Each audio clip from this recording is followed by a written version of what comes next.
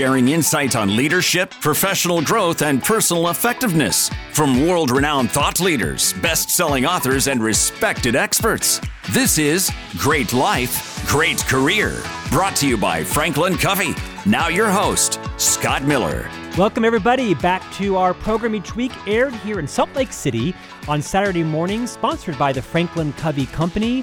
So honored to again be a part of this great worldwide firm that is all focused on helping to build really phenomenal cultures inside organizations. Each week, this program focuses on a very relevant conversation about how we as leaders in our homes, leaders at work, leaders in our lives, can become more impactful and have great lives and great careers. I'm your host, Scott Miller.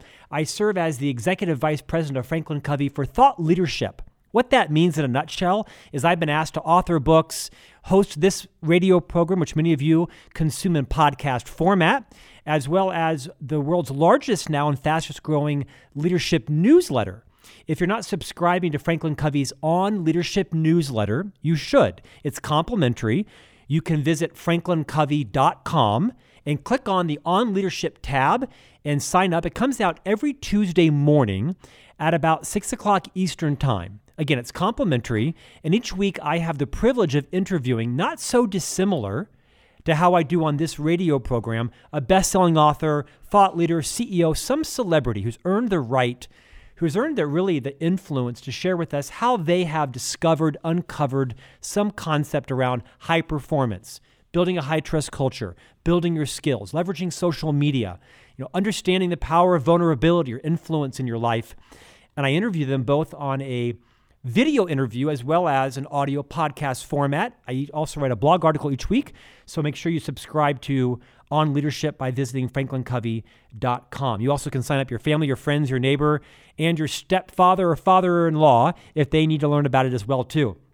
Today I'm excited to talk about this topic around bias in our life. Today our guest is Pamela Fuller, who happens to be Franklin Covey's resident expert on kind of all things unconscious bias. She is the lead author of a new book being published by Simon & Schuster in 2020, Name Yet Undetermined. She joined several Franklin Covey colleagues as they talk about, just as everyday individuals, whether you are, in the C-suite in organizations, or you're not working at all, you're volunteering as a stay-at-home dad. How do our biases in our life help and hurt us, and perhaps help and hurt people around us? It's going to be a great, engaging conversation as we talk through what are some of the most common biases in our life, things that Pamela and other experts call confirmation bias, negativity bias, attribution bias. It's going to be a really, I think, tangible conversation to maybe challenge our own thinking around what are the roles that biases play in our life, how do we find ourselves in these biases, and how can we just become more aware and perhaps even be courageous champions of others who might be on the negative receiving end of biases that hold them back.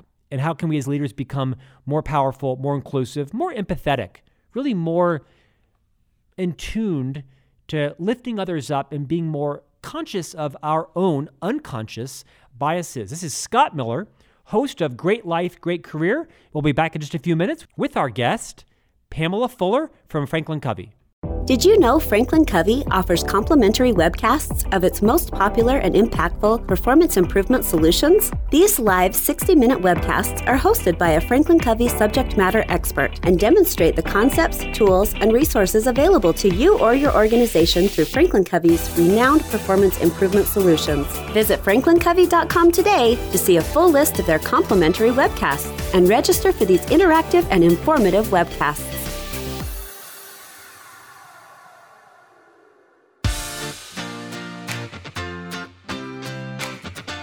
Hey everybody, welcome back to Great Life, Great Career. Our conversation today is going to be with Franklin Covey's resident expert on bias, Pamela Fuller. She is a longtime associate in the firm, represents our solutions in broad parts of the U.S. government and other organizations around the world. She's become a bit of a phenom at Franklin Covey as she has brought a bigger consciousness around, as leaders, as a culture, how we can better address our own biases. She is going to be the lead author of a new book that's being published by Simon & Schuster, not too shabby. Name Yet Undetermined. She's deep into that manuscript with her co-authors here at Franklin Covey. Pamela Fuller, welcome to Great Life, Great Career. Thanks so much, Scott. I'm really thrilled to be here and really thrilled to talk about this.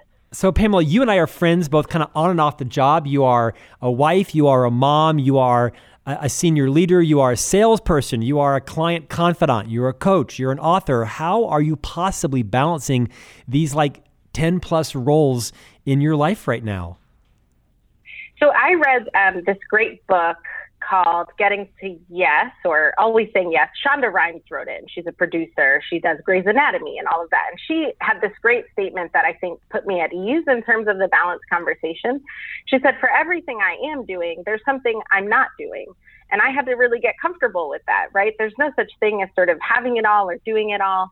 But everything, when I am doing something, I'm really focused on it for the time that I'm doing it. And then I sort of move on to the next thing. So it makes it, I think that mindset makes it really possible to juggle lots of roles and titles. And it's exciting. I have to remind myself that it's really exciting to be all these things and have my hand in lots of pots. Well, you and I had some things in common beyond our friendship. We have multiple young boys that we're raising in our house, and your Facebook posts are just as outrageous as mine are. I love kind of living vicariously through the crazy that is your life as a parent as well. Pamela, let's talk about today's theme around recognizing our unconscious biases. You have authored what Franklin Covey calls like a mini book. We call it a monograph. It's about a 35-page kind of overview of this concept of unconscious bias, and it served as a bit of a genesis for the book that you're now co-writing, lead writing for Simon & Schuster.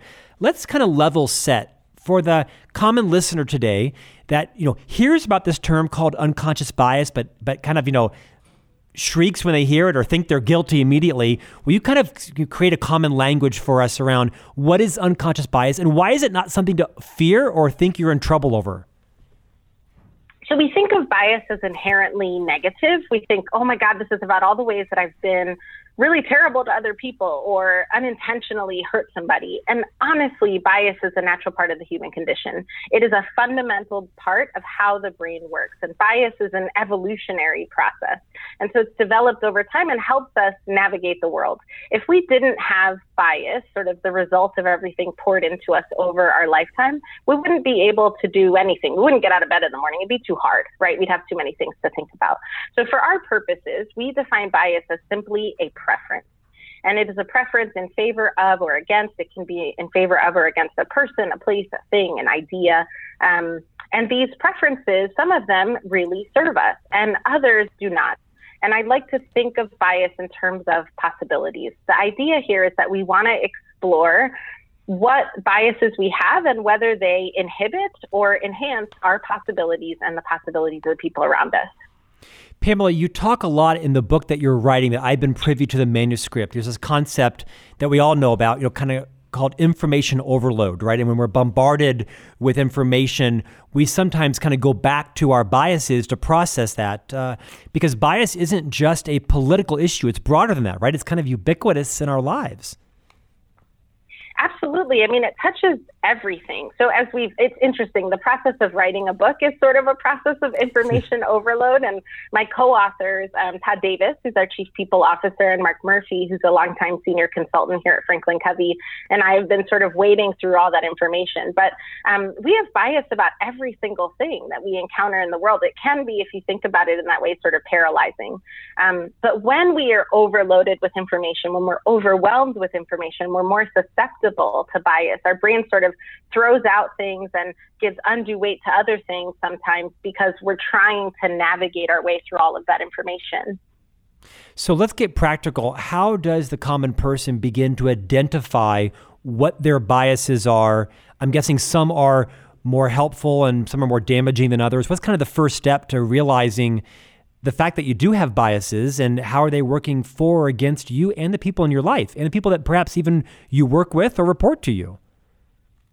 Yeah, so I think that information overload, as we talk about it, is one of the three bias traps we talk about in our work on bias. These are circumstances in which we find ourselves where we are more susceptible to bias. And they're information overload, feelings over facts. That's when we have high emotion about a circumstance and how we feel about the situation sort of overruns the facts.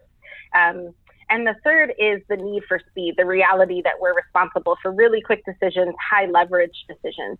And so all of the strategies that we can use to sort of identify biases when they're at play and what their impacts might be are grounded in self-awareness.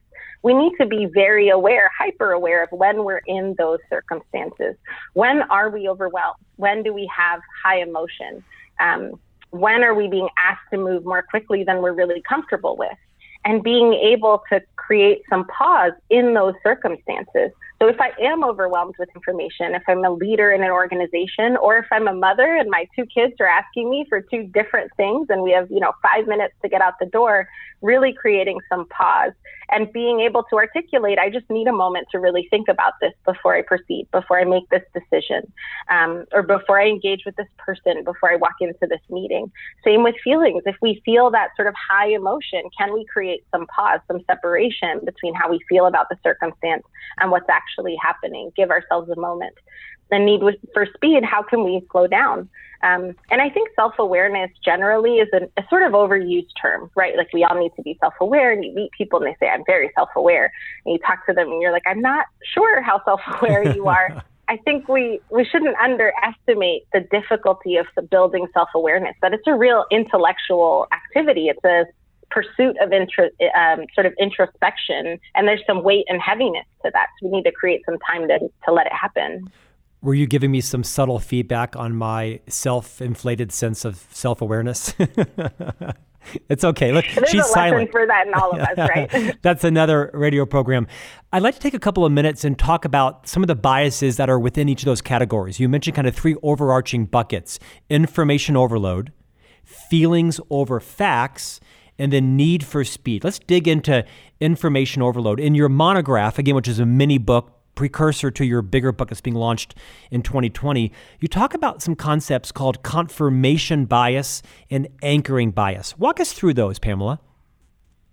Yeah, so confirmation bias is essentially self-fulfilling prophecy. It is that I see one thing, or I have sort of an initial impression or a thought, and everything as I sort of engage with that person, let's say it's about a person. So I meet somebody and I say, this person is so likable and they would be such a great member of our team. It would just be fun to work with them because they're so interesting and so likable.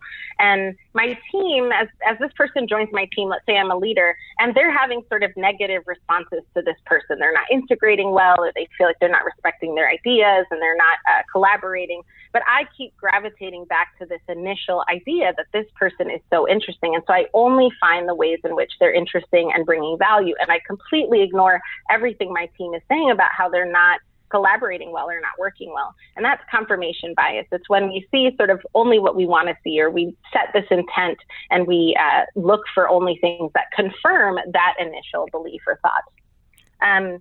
Anchoring bias is similar in nature. It's that our opinion is anchored in just one bit of information. So, situations are complex as we think of how we deal with other people, and we think of how you might describe a person. You could use, 50 words to describe a person, but anchoring bias is the idea we might only use one word, and we just hold on to that word.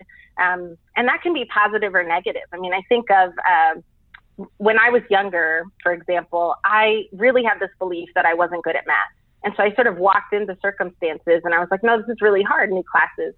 And after I had my first son, I got my MBA, because having a newborn and getting your MBA is a totally logical thing. And we had all these math classes, and I did really well in them. And it was so interesting, sort of the separation between when I was younger and had this belief that I wasn't good at math, and then separating from that feeling of being in school, going back and doing well. So it's this idea that we're anchored in this first bit of information, and we limit our possibilities sometimes, or the possibilities of others, by being anchored in that. Our guest today is Pamela Fuller, joining us on Great Life, Great Career, sponsored by Franklin Covey. Pamela is Franklin Covey's resident expert on unconscious bias and the lead author of a forthcoming book on that topic. We've been talking about 3 kind of big zones of bias, if you will: information overload, feelings over facts, and need for speed. Pamela, in the book that you're co-authoring, you begin to write about some concepts in feelings over facts, in-group bias, and negativity bias. Walk us through those. So in-group bias is just the idea that we give sort of positive attribute to people who seem similar to us, similar in any number of things. So I'm left-handed. It can be something as sort of simple as that. And it can be that we all work at Franklin Covey, or it could be bigger things like sort of societal things, race and gender, or maybe, your status as a parent, or you're all stay-at-home moms. It's this idea that we find similarity and we ascribe positive intent to that similarity. And we feel good about people who are in our same group where we can see ourselves reflected in them, and might feel not as good about people who we can't connect to in any sort of natural or immediate way. I'm guessing that has upside and downside, right, of recognizing your in-group biases, because as you were talking about people that write with their left hand, my wife is left-handed, our 3 sons are right-handed, and I'm quite delighted they're right-handed because I feel like left-handers have sloppier handwriting. They have to kind of be accommodated in school, with certain notebooks and things. But then I've also read that as compared to the general population, a wildly disproportionate number of U.S. presidents are left-handed as opposed to right-handed. So I right there, I'm kind of thinking maybe my kids should be left-handed. Yeah, I think this idea of in-group bias, one of the things about it that's sort of interesting is we have these initial things that we see about people, and we ascribe the positive intent to the thing we relate to when the positive intent could be about the total opposite thing. Right. The other thing that's interesting is as you get to know people, that idea of in-group gets bigger and bigger. So in our approach to bias and really exploring this, we talk about the importance of cultivating meaningful connection. So there are these surface things that we would have in-group bias about almost immediately, but there's all these other things that you learn about people as you start to get to know them. And so this idea of in-group gets bigger and bigger and bigger. And that's one of the ways that we can hijack that bias, is by really seeking out connection and learning more about people than what's on the surface. What I think I heard you say is truly anyone can become president. Right. Also, I'm campaigning. No. No, but I think we've seen that play out. Let's talk a bit about, in this concept around feelings over facts, talk about the power of negativity bias. The negativity bias is this idea that we hold on more, we can grab onto a negative experience more frequently, more resonantly than we can grab onto positive experiences. So you could have a dozen really positive experiences with something, and you have that one negative experience, and that's what you hold on to. And I think of this most often with my kids. You've mentioned that we have these boys with big personalities. I have a 10-year-old and a 3-year-old. And so we think about like being grounded, which is something that happens not frequently, but sometimes in my house. And my 10-year-old, when he gets grounded for things, will say, I'm always in trouble. I'm always grounded, right? It's this idea that I can hold on to the negative experience, even though if you look at a 30-day month, maybe he's grounded for 2 days. So we give undue weight to the negative experience. We remember that more frequently. You see it also when you talk to people about bias. If you ask people to share an example of bias, as I'm running around the country and the globe facilitating our learning solution, people can much more easily state a time when they've been on the receiving end of bias than when they've had bias or used bias in their decisions. And I'm guessing that plays a role in our lives in the workplace also, right? I mean, I get lots of feedback. I host a podcast. I host this radio program, which is also a podcast. I've co-authored several books. And I'm going to guess that the compliments to criticism is probably like 95-5. Not because I'm talented, but because people are gracious. But I can guarantee you I hold on to the negative ones much more prominently than I do the droves of other compliments. It is human nature, right? I said earlier, bias is a natural part of the human condition. When we facilitate, we get evaluations. You have 40 evaluations, and one of them has a constructive comment. You hold on to the one.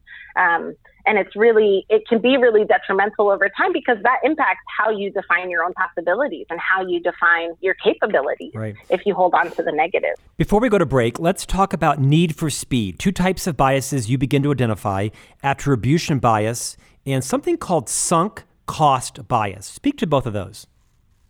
So attribution bias is this idea that we essentially give ourselves the benefit of the doubt. You know, we all have a story about what had happened and that's why we didn't do something on time or the way it was supposed to be, but we don't ascribe that same benefit of the doubt to other people.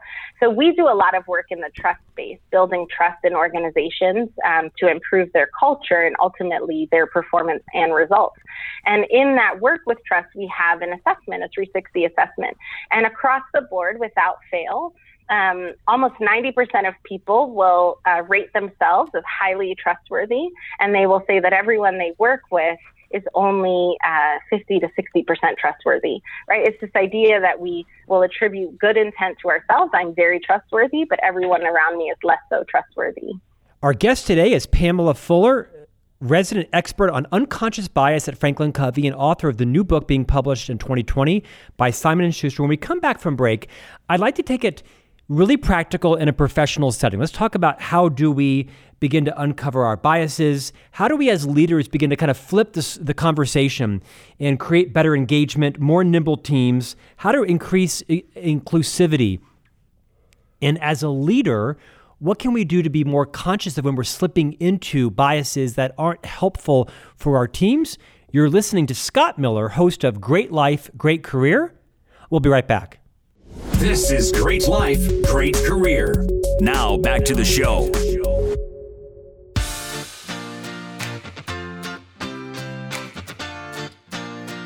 Hey everybody, fascinating conversation today with Franklin Covey's resident expert on unconscious bias and author of the new book coming out in 2020 by Simon & Schuster on the same theme. Pamela Fuller is our guest for the entire program today. As we went to break, we talked about a bunch of different biases that all of us face. You know, some negative and some not so negative, but things like confirmation bias, anchoring bias, in-group bias.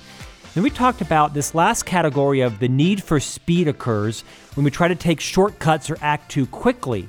They're time savers, and they're often, they leverage our biases for good or for bad. Pamela, we talked about this notion of attribution bias. I want to land this part of the program and talk a little bit about this concept called sunk cost bias. Talk about that, if you will. The sunk cost bias is this idea that you've invested too much time, money, resources, energy into something, and you can't turn back. You've hit a point of no return. And it's the idea that we're just so invested in this being the correct path that we can't really pause and explore whether it is, in fact, the best path. And you can think of that in terms of projects, right? Leaders and organizations need to complete projects. And often you've advocated for a certain position. You've advocated that this is the best path forward. And so your bias is then that it must be the best path forward. You must complete that. And we find that in organizations, if we have some courage to pause and really evaluate that sort of organizational bias for that way ahead, we can often achieve better results. Pamela, I guess that when people attend your speeches or keynotes, listen to these webcasts and podcasts, what you're doing now every week, people kind of come in with a little bit of a visceral kind of lizard brain, right? Like they're on defense because we hear about these biases. We think we've done something wrong or that we're treating someone poorly or unfairly prejudicing someone, but it's not always the case. Is it not true? It's not always the case. I think with anything, if you think about your role as a leader, you're always looking for mechanisms for continuous improvement. How can I get better at project management? How can I get better at being a coach? How can I get better at giving feedback or setting expectations or aligning my team to be successful, right? Setting them up to win. And I think bias is just another sort of arrow in your quiver as a leader. How can I get better at unbiasing my decisions? How can I ensure that this is in fact the best decision and it's not based on what is comfortable for me or intuitive for me? You know, we hear leaders say they make gut decisions, and the reality is it's not a gut decision. It's sort of an amygdala decision. It's that reptilian part of your brain that has instinctual response to things. So how can I move from that primitive and emotional part of my brain to the thinking part of my brain and ensure I'm making the best decisions in regards to my people, to innovation, to projects and programs and initiatives, to customers and stakeholders, you know, all the things that leaders are responsible for.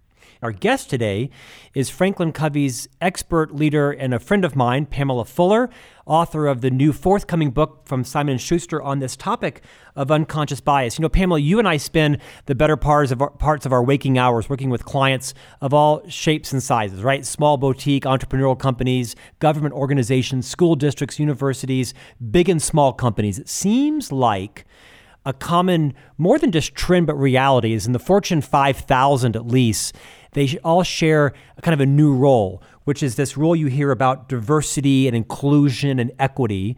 Can you kind of educate all of us on what is the purpose of that role? What is their kind of charter and mandate, and what role or connection does it play to the topic you're passionate about around unconscious bias and how we become more aware of them? So for a long time, organizations had sort of a legal compliance role, equal employment opportunity, affirmative action, right, historically, and we're sort of accustomed to those terms. And I would say in the last decade, last 10 to 15 years, the recognition and the data has shown that that compliance is not enough, that diversity and inclusion and engagement are really tied to results. That organizations who can demonstrate that they have a diverse population, that they have an inclusive work environment, and that all of those people feel incredibly engaged, post better results when we think of the Fortune 5,000 and publicly traded companies, right? And results look differently, whether you're in the public or private sector, whether you're domestic or global, whatever your mandate is as an organization, there is a direct correlation between diversity, inclusion, engagement, equity, belonging, and results. And so I want to take a minute to just talk about those different terms because they're often said as one sentence, and the titles of those people, those roles are changing. So Netflix has a vice president of inclusion strategy. Twitter's version of that person has intersectionality in their title. You're hearing more and more chief diversity officer, but chief belonging officer or employee experience officer, right? Lots of plays on these different words. Well, as we think about them, diversity is really about representation. It's about having a seat at the table. Inclusion is really about having a voice at that table. So it's more than representation. It's, are you being asked for your feedback? Are you contributing to how we solve problems and how we engage with our customers? As we think about engagement, it sort of goes a step further. It's not just that you have a voice at the table, but you're really being asked your opinion. You're being actively brought into the conversation. Organizations that are talking about equity are really talking about an opportunity gap. They're doing some analysis around their data and saying, people are not being promoted at the same levels based on identity, or there are customer segments that we're not really speaking to. And finally, belonging, which is a growing term, is really the evolution of the term engagement. It's the reality that we're all whole people, and we can't leave a part of ourselves at home, that our whole people come to work every day, and do they feel a sense of belonging, that they belong in this place? You spend more time at work than you do at home quite often. And so while you're at work, do you feel like you're wanted there and that you have a contribution to make? Pamela, how does bias show up every day in the workplace? And what role should leaders play in helping to kind of self-assess their own contribution, positive or negative, to it? So I really, in the conversations that I've been having with organizations in the public and private sector, we really divide that conversation into three separate sort of buckets of influence. As a leader in an organization, the first is the employee life cycle. It is all of the decision points in a person's career that a leader makes about recruitment and retention and promotion and coaching and management, right? Those decisions. And one of the best practices that I would recommend for leaders is to really ensure two things. First, that they're not making those decisions in a vacuum, that they are discussing with other members of management and leadership, with HR, the rationale behind those decisions around who gets promoted and who gets assigned to these other tasks. Another strategy that I'd recommend is adding some randomization to that process. So, for example, there's a data point that says 71% of leaders select proteges of the same race and gender. And I think lots of leaders can say they have a go-to person for big projects. The reality of that over time is that the go-to person has all this stretch opportunity, all this opportunity to spread their wings, and it leaves the rest of the team out. So adding some randomization to that, how we rotate new projects and assignments so everyone on the team gets an opportunity, can ensure that we're not falling into that confirmation bias. We give everyone a chance to sort of shine and show us what they can do. Another bucket that we look at in terms of leadership impact is really collaboration and innovation. So there's another data point that says, people who feel like they're on the receiving end of bias contribute 3 times fewer ideas, right? That's unquantifiable in terms of the sorts of collaboration and innovation opportunities just get left on the cutting room floor because people don't feel like they belong in a circumstance. So all of those good ideas and contributions sort of get left on the cutting room floor. So as a leader, as we look at collaboration and innovation, what opportunities are you creating to create new teams, blended teams, different perspectives, right? A table of engineers will solve a problem in quite often a similar way because they've all been trained to think in a similar way. Do we bring a project manager into that conversation, or someone from finance, or someone who works with customers directly? So really diversifying how we're solving problems to reach collaboration and innovation. And the third bucket we sort of look at with leaders is really stakeholders and customers. And I think one of the biggest challenges in serving customers is ensuring that that we can put ourselves in our customers' shoes. And so lots of organizations are really doing a lot of training and development around building these skills of empathy and curiosity. How do we connect with customers, both interpersonally and intellectually? How do we ask the right questions and really listen to what they give us back so that we're not sort of pushing our own agenda on our customers and stakeholders, but collaborating with them to achieve the best results. Pamela, in addition to speaking around the nation and co-authoring this book, you also are one of, if not the lead architect at Franklin Covey for a new offering that we launched about 6 months ago called Unconscious Bias, Understanding Bias to Unleash Potential. Could you take a moment and talk a bit about why are so many organizations, like more than we ever thought, interested in the topic, adopting our solution, and then kind of what happens when Franklin Covey comes on site? What does an engagement look like? If someone were to have some interest listening and say, gosh, this could help my firm, my organization, my division, what would they achieve? What's the outcome of engaging Franklin Covey in the one-day work session? Yes, we've worked with clients at varying levels. We've done training from the front line all the way up to the executive suite.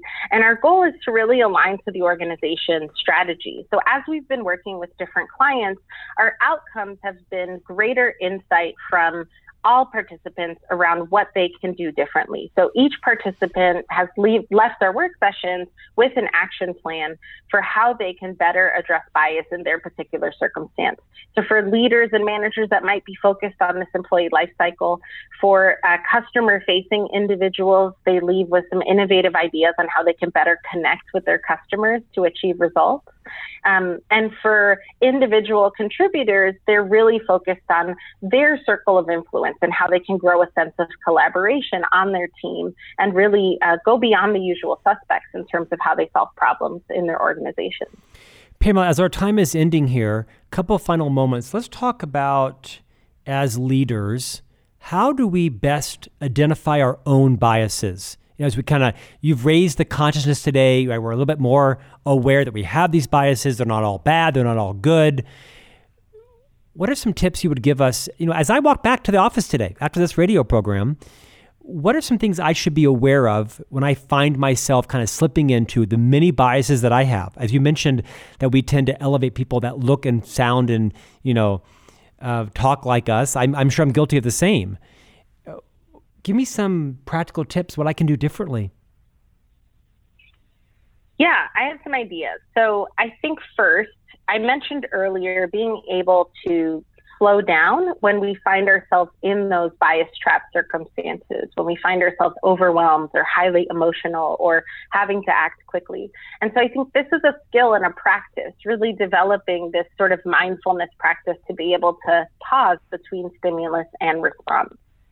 The second thing I would say is something called a network audit. And this is part of our work session, part of conversations we're having with people as we engage on this subject. And a network audit can take varying levels of formality, but really looking at, if you're a leader, your inner cadre, or if you're an individual contributor, who do you go to for coaching? When you have a big project, who do you go to help you with it? Really evaluating that network. Just make a list of the top 10 people you go to for various things in the course of your day. Not who you formally are aligned to, right? It's not a list of your boss and your team. It's who you actually go to when you have choice. And then evaluating, are there similarity and differences across any number of identifiers in that group? And if there's not a ton of difference, what opportunity is there for you to expand that network to include some differing perspectives? And then the third strategy I would say is to really seek out other perspectives. And I think, we feel as if we're more connected than ever, but a lot of our connectedness is sort of tailored to us, right? If you think of your phone and all the information that comes at you. So to the extent that we can seek out other perspectives, whether that's reading a book that you wouldn't normally pick up, or listening to a podcast or an interview, or watching a different news channel, or just talking to a different person at work, someone in another division, but seeking those other perspectives. Every time you feel surprised in a conversation, there was a bias there that you were unaware of. And so the more that we can connect with other people and other perspectives, the sort of broader our in-group, if you will, gets, and the more we can make decisions based on fact versus how we feel about a circumstance. Pamela, as you have been researching this topic for not just Franklin Covey's solution, but through your own interest and your own curiosity, and as the author of this new book, what has surprised you amongst all the dozens of books and TED Talks and conferences and experts you've counseled with? I mean, you're on a voracious information gathering experience and gathering campaign. It's like kind of just listening to her, so to speak. What surprised you about the topic that perhaps challenged your own biases, or has made you a better listener or leader or friend or parent or collaborator? I think coming into this, so much of our biases are tied to our identity. And for most of us, we feel very proud of our identity. We feel very proud of our different identifiers. My role as a mother is something I'm very proud of. My role as a wife, my role as a thought leader at Franklin Covey. These are all things I'm really proud of. I'm also really proud of my background, right? I'm a first-generation American. I'm a New Yorker. These things I'm really tied to.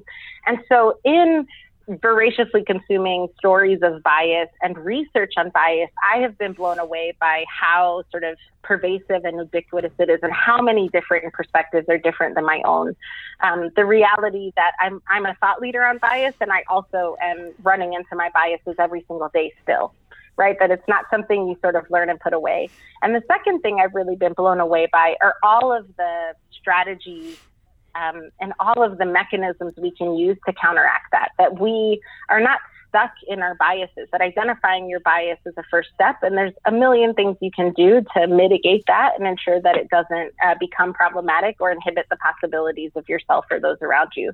So I think it's a very, I've been really surprised by a lot of what I've read, and I've also been really optimistic about the value of exploring this further and what it can do for how we relate to one another as human beings. Pamela Fuller, great conversation. I think your relatability and your authenticity on the conversation is disarming, and it's inspiring as well, because, it's no secret, I'm white and I'm male and I'm 50, and I'm not just part of the problem, but I'm part of the solution out there. And I really intend to be more cognizant of my biases and the upside and downside that they have, not just in the workplace, but with my kids, my wife, right? My boys as well, too. Look forward to following you on Facebook and seeing the travails of your boys. Pamela Fuller, thanks for joining us today. Thanks so much for having me, Scott. I think this is really important, and I look forward to having more conversation about it. I think the same as well. You've been listening to Scott Miller on Great Life, Great Career. We'll be right back and announce next week's guest. Build the skills of your organization's global talent pool with a subscription to Franklin Covey's All Access Pass. Through All Access Pass, 9 of Franklin Covey's foundational solutions have been translated into 16 languages. Now you'll reach your international teams, streamlining your organization's overall performance improvement initiatives. Visit franklincovey.com to learn more about the All Access Pass and begin engaging your employees, empowering your teams, building your leaders, and most importantly, achieving your results on a global level. Hey everybody, what a valuable conversation we had today with Pamela Fuller, Franklin Covey's thought leader, around the topic of unconscious bias. She also serves as the primary architect, the lead architect of our work session solution by the same name. If today's conversation piqued your interest on how to build on the biases that are in your organization, both positively and minimize some of them that are negative, by all means, visit franklincovey.com and check out our solution around unconscious bias. It's a one-day work session, can be delivered in a little bit shorter format, but I think you'd find that to be a valuable investment in your culture and in your employees as you look to build a more nimble, high-growth organization. Heck, while you're on our website, You know what? Scoot around a bit. There are a dozen webcasts, all complimentary, on topics like project management, leadership, leveraging relationships, executing against your top priorities, building strong leadership capabilities, how to build a competitive and winning culture, how to build a culture of high productivity. I mean, literally dozen plus webcast, podcast, blog post, articles. It really is one of the best sites in the entire industry around how to build a winning culture in your organization. I also mentioned in previous radio programs that I've also mentioned in previous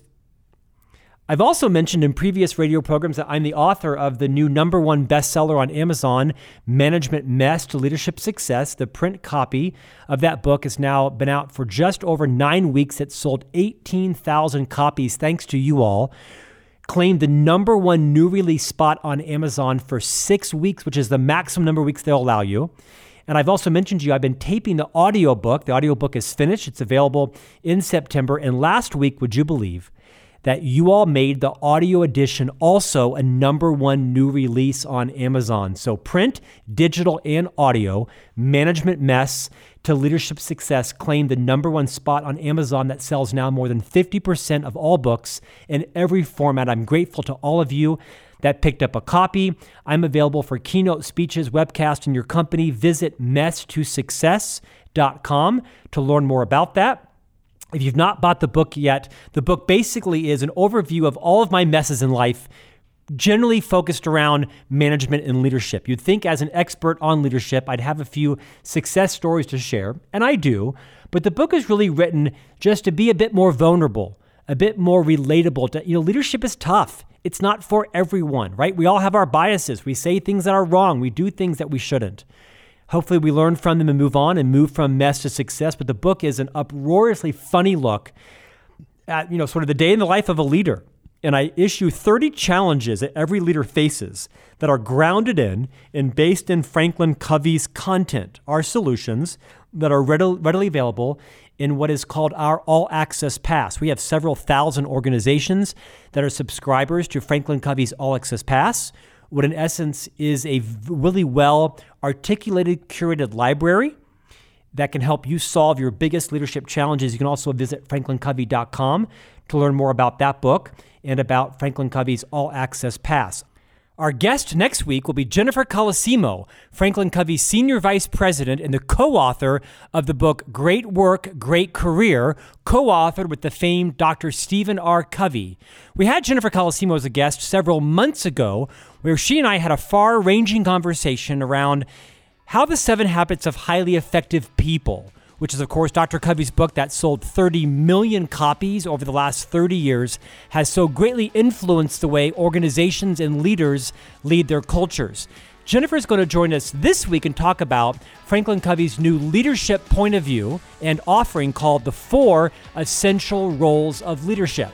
Now, I imagine there's more than 4, but 4 in particular can build anybody's leadership influence. Join us next week as Jen Colosimo, Franklin Covey's Senior Vice President, joins us to discuss the 4 essential roles of leadership. You've been listening to Great Life, Great Career with Scott Miller. We'll see you next week.